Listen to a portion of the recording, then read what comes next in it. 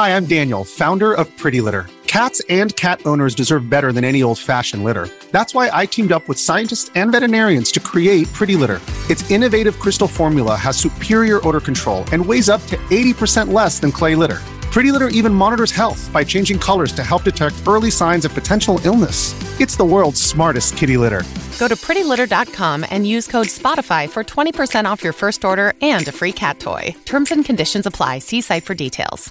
Tracy Wilkinson had a chance encounter with a man sleeping rough outside her local supermarket. She couldn't bear to see anyone hungry or cold, and she hated to see that this one person had to endure such a hard life without any support or help to change things. So she decided to invite him into her house and show him the true meaning of kindness and care. But in a chilling turn of events, what she was met with after a year of knowing the man was the most brutal and horrific thanks. This is Red Rum, stories about the true victims of crime. This show is made from various documents listed in the show notes. I use news archives, documentary footage and court documents, and so the episodes are accurate to the source materials I can find. Find all the episodes that are on YouTube as a podcast version available in the description box below. This is a true crime case that centres on the kind-hearted actions of one individual and her family, and the callous and deliberate horror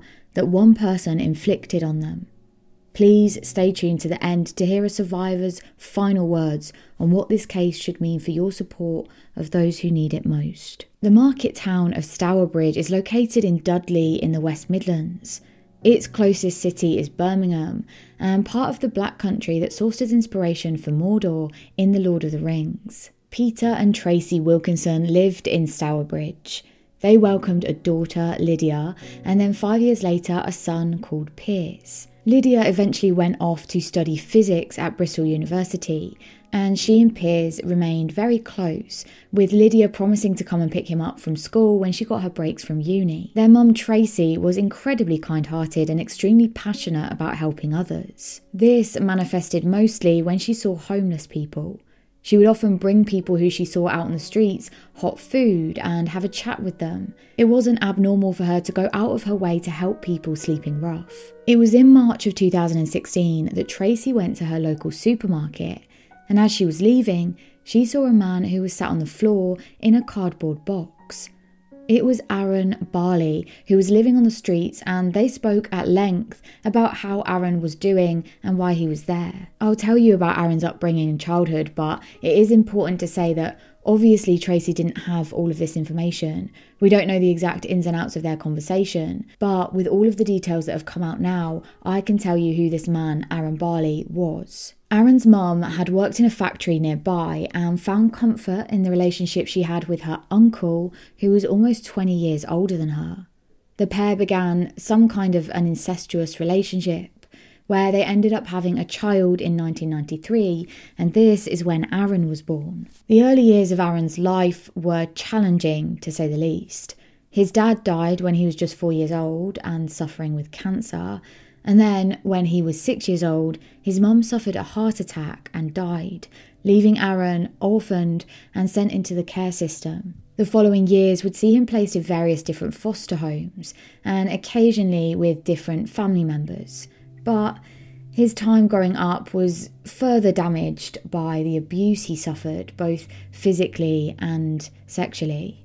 At just 12 years old, he had already begun rebelling and was reported to be quite aggressive and on occasion violent towards the people he was living with. Things got so bad that he ended up being removed from one of his foster homes. It was around this time that Aaron was also arrested for the first time for grievous bodily harm, and that was the start of his criminal record. Over the next year and beyond, he was arrested for multiple drug offences, and it's reported that he once stole a car and wrote a hit list of people he decided that one day he would kill. By the time he turned 13, Aaron and two of his friends decided to run away, and the police launched a missing persons case for them. Unfortunately, Aaron wasn't missing for too long, but as soon as he was found, he was returned into the care system once again, and unfortunately, things went from bad to worse. Over the next few years, Aaron's behaviour would become more and more challenging. By the time he was 16, he was experimenting with different drugs and drinking to a point of dependence. It wasn't long after that he found himself sleeping rough, moving from street to street. After Tracy and Aaron had had this conversation outside the supermarket, she knew there was just no way she could leave him there. And so she asked if he wanted to come to her house and have a meal, and they could talk through how they would get Aaron back on his feet. And so he did come home and she cooked him that meal. And then after that, they went to the local council offices where Tracy continued to work with Aaron to eventually get him into hostel accommodation with the view that he would work towards getting to a point where he could potentially get a job and start earning some money so he could get some stability in his life. And while this was ongoing, Tracy made sure to check in with Aaron every single day and ensure that he had had breakfast, and then she would cook him a meal every single evening as well. Tracy likely recognised something of herself in Aaron. She was in recovery for alcohol addiction, and at this point in her life, she was a valued member of the volunteer team of the local rehab centre. And so it's likely she knew that she would be able to support Aaron in the way that he needed. And she and the rest of her family spent the following few months supporting Aaron in various ways. He spent time with the family, getting to know them every single day, and Tracy would bring him to AA meetings. And then Tracy's husband, Peter, at one point gave him a job at one of his businesses in Newport, which is about 90 miles away from Stourbridge. But then tragedy struck. Aaron told Tracy that he needed to admit to something. He had relapsed. Now, Tracy understood this. She understood addiction in a way that only those who have dealt with it can. And she knew that time was critical in getting Aaron back on track. And he told Tracy that the reason he'd relapsed was that his mum had died recently. And this had sent him into a downward spiral. But we know that his mum died when he was 6 years old. So the real reason why he relapsed just wasn't known. But at this time, both Tracy and Peter had no idea that this was a lie. And all they could do was take Aaron's word for it. They did try and support him over the next few weeks and months, but there was a significant change in Aaron's behaviour. He was failing to even turn up to work. Some days he wouldn't get there at all. Some days he'd get there very late. And on top of that, he began becoming aggressive towards managers and their members of staff. And things got so bad that Peter decided he was going to have to let Aaron go.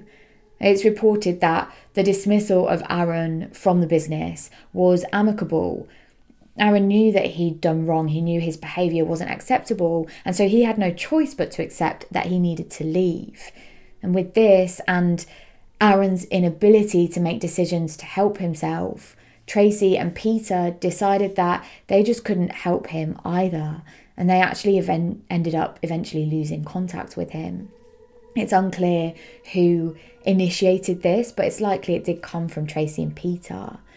However, just a few months later, Peter came outside of his home and he found Aaron asleep in the driveway, and he could tell straight away that Aaron was in a bad way. He had injuries from being beaten up, he had bruises, he looked malnourished. And Peter went inside and spoke to Tracy about what they could do. And they both decided that they couldn't just leave him there out on his own in a bad way. And so they decided to help him. They offered to pay him to do various chores and jobs around the house.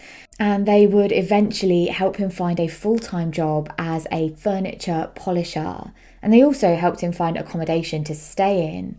But both Tracy and Peter realised that with Christmas coming up and with Aaron most recently having lost his mother, as they thought was the truth, he wouldn't have anyone to spend the Christmas period with. And so they asked if he wanted to spend the holidays with them and with their family, which he said yes to. And on Christmas morning, Aaron went downstairs and he handed Tracy a Christmas card that read, quote, "To the mother I never had."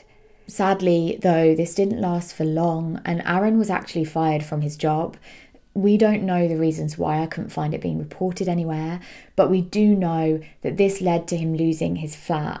Now, again, there's no specific information on the reason why he lost his flat, but of course, he's not got a job, so there's just no way that he'd be able to afford the rent. Either way, Tracy and Peter offered a bed in their house for the next 2 weeks so that he had somewhere to stay whilst he got back on his feet and found another job. They really were doing everything they could. They were going above and beyond. In early 2017, however, Aaron went off-grid for a few weeks and Tracy and Peter hadn't heard from him. And during this time, they'd been paying his phone contract, but with no word for 3 weeks, they made the decision to stop paying for his phone contract. And it seemed as though Tracy was becoming worried about Aaron's behaviour generally around this time as well. She told her friend that she'd seen Aaron peeping over their fence one day, and she had decided that that really was it for her. She needed to cut all contact with him. And there's no doubt that this kind of behaviour, Tracy may well have seen what had been happening and been scared of that and what Aaron might do next. Meanwhile, the Wilkinson family life continued on. Tracy was extremely close to her daughter Lydia, and being at university was the most time that she'd spent apart from her. And so for Mother's Day 2017, Lydia decided to come home and surprise her mum. Lydia got herself back to the family house and then she got into her mum's Land Rover boot of the car, which was parked outside, and she hid in that boot and waited. And Tracy opened up the boot and she was completely surprised and thrilled to see that Lydia had come home for the day. The mother and daughter were so happy to see each other, in fact, that they shared a little cry and spoke of how lovely it was to be around each other for that day. The next time Lydia would see her mum, however, it would be under the most horrific circumstances. In the early hours of the morning of the 30th of March 2017, CCTV footage from the family home shows a man climbing over the garden fence and attempting to gain entry into the house. He's unable to actually break in, and so the man then waits in the back garden until 6:30 a.m. when CCTV then tracks him on his hands and knees, moving through the grassy area of the garden, along the garden wall, getting closer and closer to the house. And he'd taken off his light-coloured jacket moments earlier and hidden it under one of the cars so that he wouldn't be seen. And he'd even taken some black socks that he was wearing and pulled them over his white shoes so that he would be less visible. The next footage is from 6:40 a.m. and it's of Peter and the dog leaving the house through the back door, leaving it unlocked and heading out for a dog walk. As soon as Peter has gone, the man then enters the house through that same back door. He pulls a balaclava over his head and then he grabs 2 knives from the kitchen before heading upstairs to where he knew Tracy's bedroom was. He went inside that bedroom and he stabbed her a total of 17 times. And after that, he then left Tracy's bedroom and went through to Piers's bedroom, where he also stabbed him a total of 8 times. And then he just hid in the house and patiently waited for Peter to return home. And when Peter came through the door, he was a bit confused to find that there was no one else up and about in the house. And it was unusual because it was time for Piers to get ready for school, and Tracy would usually have gotten up and started getting ready for the day, maybe made him a cup of tea for when he got home from his walk. But the tea wasn't out and neither were Tracy or Piers. Sadly, though, Peter wasn't able to wander for long because the man, still wearing his balaclava, lunged towards him with a knife and stabbed him a total of 6 times whilst also shouting, quote, "Die, you bastard." After that, the man then left the house. He took the Land Rover keys with him. He stole the car and then reversed out of the driveway and escaped from the house. Hey, it's Kaylee Cuoco for Priceline. Ready to go to your happy place for a happy price? Well, why didn't you say so? Just download the Priceline app right now and save up to 60% on hotels. So whether it's Cousin Kevin's Kazoo Concert in Kansas City, go Kevin, or Becky's Bachelorette Bash in Bermuda, you never have to miss a trip ever again. So download the Priceline app today. Your savings are waiting. Go to your happy place for a happy price. Go to your happy price, Priceline. As the man was leaving, Peter did manage to get to the phone and he dialed 999 and called for help.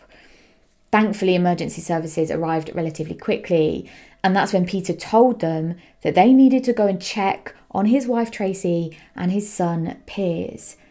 As emergency services went upstairs, they found Tracy lying naked on her bedroom floor, and it was clear to them that she was already dead. And then in the next room, they found Piers in his bedroom, but unlike Tracy, he was breathing. And so they rushed him straight away to Birmingham Children's Hospital, where emergency medical assistance was given to him. But unfortunately, Piers did die shortly after arriving there. The Land Rover that the man had stolen had a dash cam fitted that automatically turned on when the car started. And so there was ample footage from that camera that showed his next movements. And this, along with the heavy police presence near the family home, alerted officers, and they were able to find the stolen Land Rover by 8:30 a.m. And then a chase ensued. The Land Rover darted through traffic and the police cars turned on their sirens and it chased through the streets. At one point, the Land Rover actually attempts to overtake traffic by driving on the path, but it very quickly crashes into a brick wall and comes to a halt. And that's where police managed to arrest the man inside, and there's no surprises that that person inside had already been identified by Peter and now confirmed by police as Aaron Barley. When he was arrested, Aaron told police that he wasn't bothered about, quote, taking one of you with me. He added that he had, quote, chopped them up and didn't need a solicitor. He said that he only regretted not killing Peter and he showed no remorse. Meanwhile, across in Bristol, Lydia got a call from her boyfriend and he told her that she needed to turn on the news. There had been an incident in Stourbridge and it looked like the pictures coming up were of her house. And when Lydia saw the pictures, she realised that, yeah, it definitely was her house. But outside was different. There were forensic teams and crime scene tape. Something bad had definitely happened. She immediately called the police to find out what was going on. And that's when she learnt that her brother and her mother were dead. And her dad had been rushed to hospital and they didn't know how he was going to be. They didn't know if he was going to make it. Peter was taken into intensive care and Lydia joined him there. And he was in intensive care for a total of 6 days. And thankfully, he was then determined to be in a stable condition. And he stayed in hospital for a further 5 days after that before being discharged with Lydia by his side. Over the following weeks and months, the investigating team began to build their case against Aaron. They found that on his Facebook, he'd posted a number of worrying posts. One said, quote, "To all my family that haven't spoken to me for years, go fuck yourselves." And another said, quote, "Got to try and get some help before I go on a killing spree." He spoke about wanting to kill, and he also spoke about wanting to know what it felt like to specifically kill with a knife. As part of the investigation, they also looked into Aaron's criminal record, and they found that when he was just 18 years old, he was arrested and given a 3.5-year prison sentence.